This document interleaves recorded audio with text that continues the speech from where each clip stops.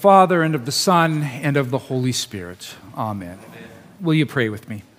Lord God, Heavenly Father, as we come before you in this hour, we ask that our thoughts and meditations be pleasing and acceptable in your sight. In the name of Christ we pray. Amen. Dearly beloved in Christ, the word of the Lord that engages our minds on this Sunday is from the Gospel of St. Luke that was read just moments ago. But as we ponder that Gospel reading, we have to kind of pause for a moment because we wonder, did someone mess up the pericope system in the readings? This text seems more appropriate for Good Friday. My goodness, we're getting into Christmas. The stores are playing the Christmas carols.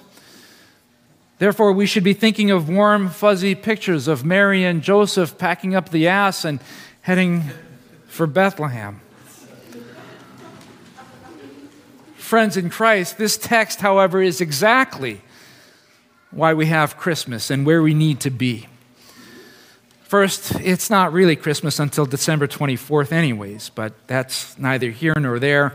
But secondly, the church calendar, we are celebrating the last Sunday of the church year. And traditionally, this Sunday has been about the end times. As the church year ends, we're not given a vision of Jesus on his throne, ruling over a new creation, but rather instead we see Jesus ruling from the cross. His grace comes in the midst of pain and suffering. And in the midst of suffering and pain, we need to hear once again of Christ's love from the cross. The scene is filled with suffering, and not only physical suffering, but verbal, mocking, and shameful abuse. The horror of what is happening at times makes us want to close our eyes and run the other way. But Luke instead brings us closer. He brings us through the crowds, takes us past the religious leaders, past the soldiers, to the criminals, hanging on the cross with Jesus.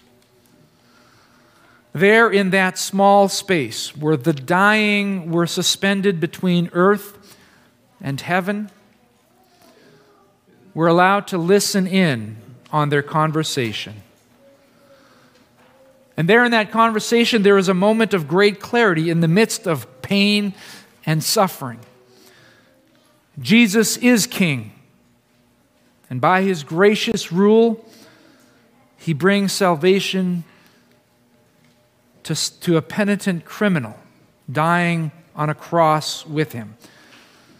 Beaten, mocked, thirsty, with no breath, our Lord manages to still muster the words to give a promise.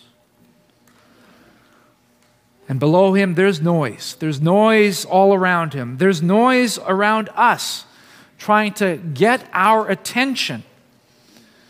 We hear the religious leader scoffing. He saved others.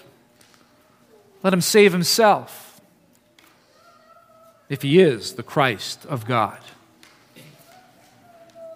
You see, we begin to see what is at stake in this bloody mess. The claims of Jesus to be the Christ are being tested. Our world does the same today. The voices and the noise around us pull us away from the Christ, the Son of God, in the flesh. Look how even you and I tend to at times even treat Christmas. It's too easy to forget that the incarnation of God in the flesh was for this purpose: to die for our sins. It's not usually the reason that we look for the incarnation, though is it, at Christmas time? The world's noise tries to focus us and our attention on anything but Christ. The devil and our sinful flesh don't want us to focus on the cross. We too want the easy way, the miracle Jesus, the bread king. We want it clean and tidy. We don't want to think about God naked and exposed, hanging on a cross for the world to see the shame. We think it should be from living good lives, from doing good, earning it ourselves, if we even take the time to think about it at all. He became flesh so that he could die in our place. But that's not what we want the incarnation to be at all. We want it to come in our own terms, on our own time, with our own conditions. We want it to make sense. We don't want to have to address the why questions or ask the why questions, to ask, where is God in all of this? And yet Luke takes us even closer, doesn't he? We see the soldiers mocking Jesus. They draw near and they lift up a spike now with a sponge of cheap wine to his lips. At the beginning of his ministry, his first miracle, Jesus gave the best wine for the wedding banquet. And now he's given the cheap stuff at the end. And while the word offer certainly brings to mind the understanding of to bring, it also has connotations of making an offering to a god or a king. The soldiers are mocking Jesus. The inscription above Jesus reads, "The King of the Jews." And the soldiers reveal what a sad excuse for a king this is. And finally, Luke takes us yet closer. He lifts us up to be with Jesus and the two criminals who are crucified with him. Here again, we see the challenge to his status played out in an even more personal, close way. One man rejects Jesus, and he repeats the challenge of the religious rulers. Man, if you are the Savior, get us down from this cross. Get yourself down. Get us down.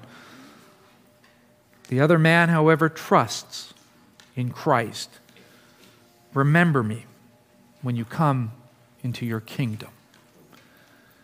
Here at the heart of the crucifixion, Jesus Christ reveals the heart of his Father.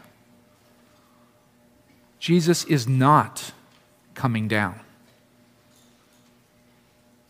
He will not come down from the cross, but he will die upon it, because he did not come to save himself.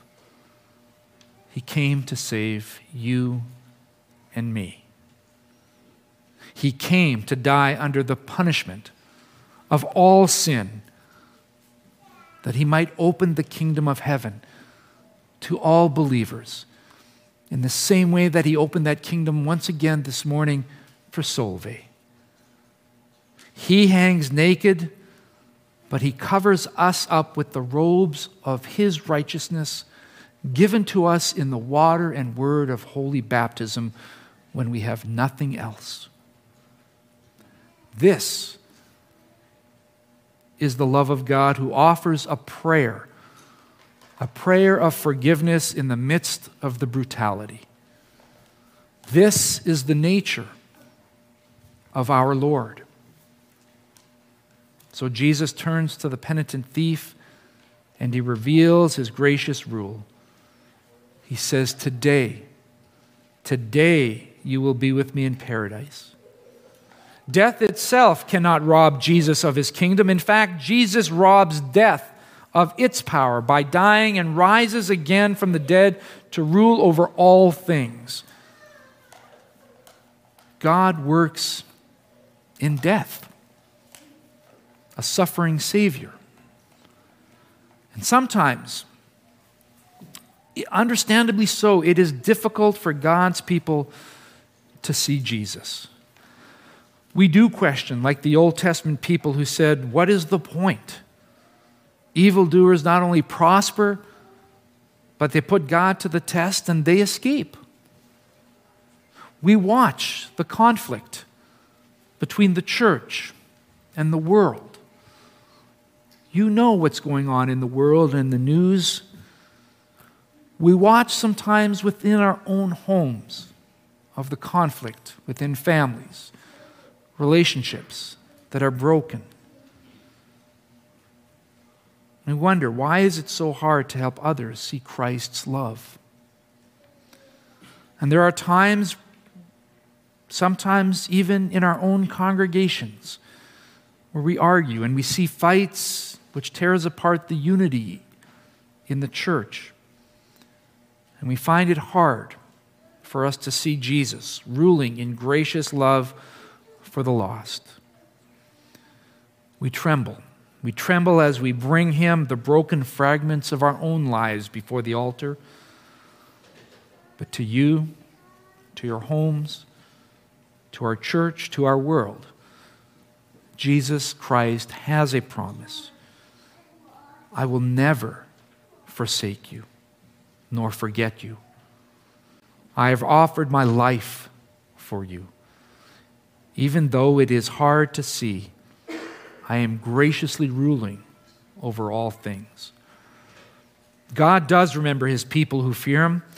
They are my treasured possession, He says. He delivers from the domain of darkness and through our baptismal waters transfers us into the kingdom of His beloved Son. But it comes at the cross. Christmas, yes, absolutely indeed, but the cross is why we have Christmas. And as the church here now closes once again, and until that day, when Christ returns and restores all creation, this is how we see Him, in glimpses of grace in the midst of pain and suffering. But it is enough. It is enough to sustain you. Christ is here, bringing God's grace to you even now when you are weary and suffering. Christ reigns as King over a kingdom which will never fade or pass away. Amen. May the peace of God, which passes all understanding, keep our hearts and minds in Christ Jesus, our Lord and Savior. Amen. Hi, Pastor Cy here. I hope this message was encouraging for you. At Riverbend Lutheran Church, our goal is to support Christians in their daily walk with God and in proclaiming the love of Christ to a lost and broken world. We're a small and inviting congregation welcoming any and all who are sinful, hurting, seeking, or simply broken. Whether you're already a Christian and are looking for a church home, or you're undecided about your faith and looking for answers, you are welcome here. We have a number of programs for all ages and walks of life. Sunday mornings we have worship followed by educational programs for all ages. Please join us. For more information, you can visit us online at www.riverbendlutheran.com, call us at 780-430-7382, or email me at pastor@riverbendlutheran.com. Better yet, stop in for a visit. Until then, may the Lord bless you and keep you. May the Lord make His face shine upon you and be gracious unto you. May the Lord look upon you with His favor and grant you His peace.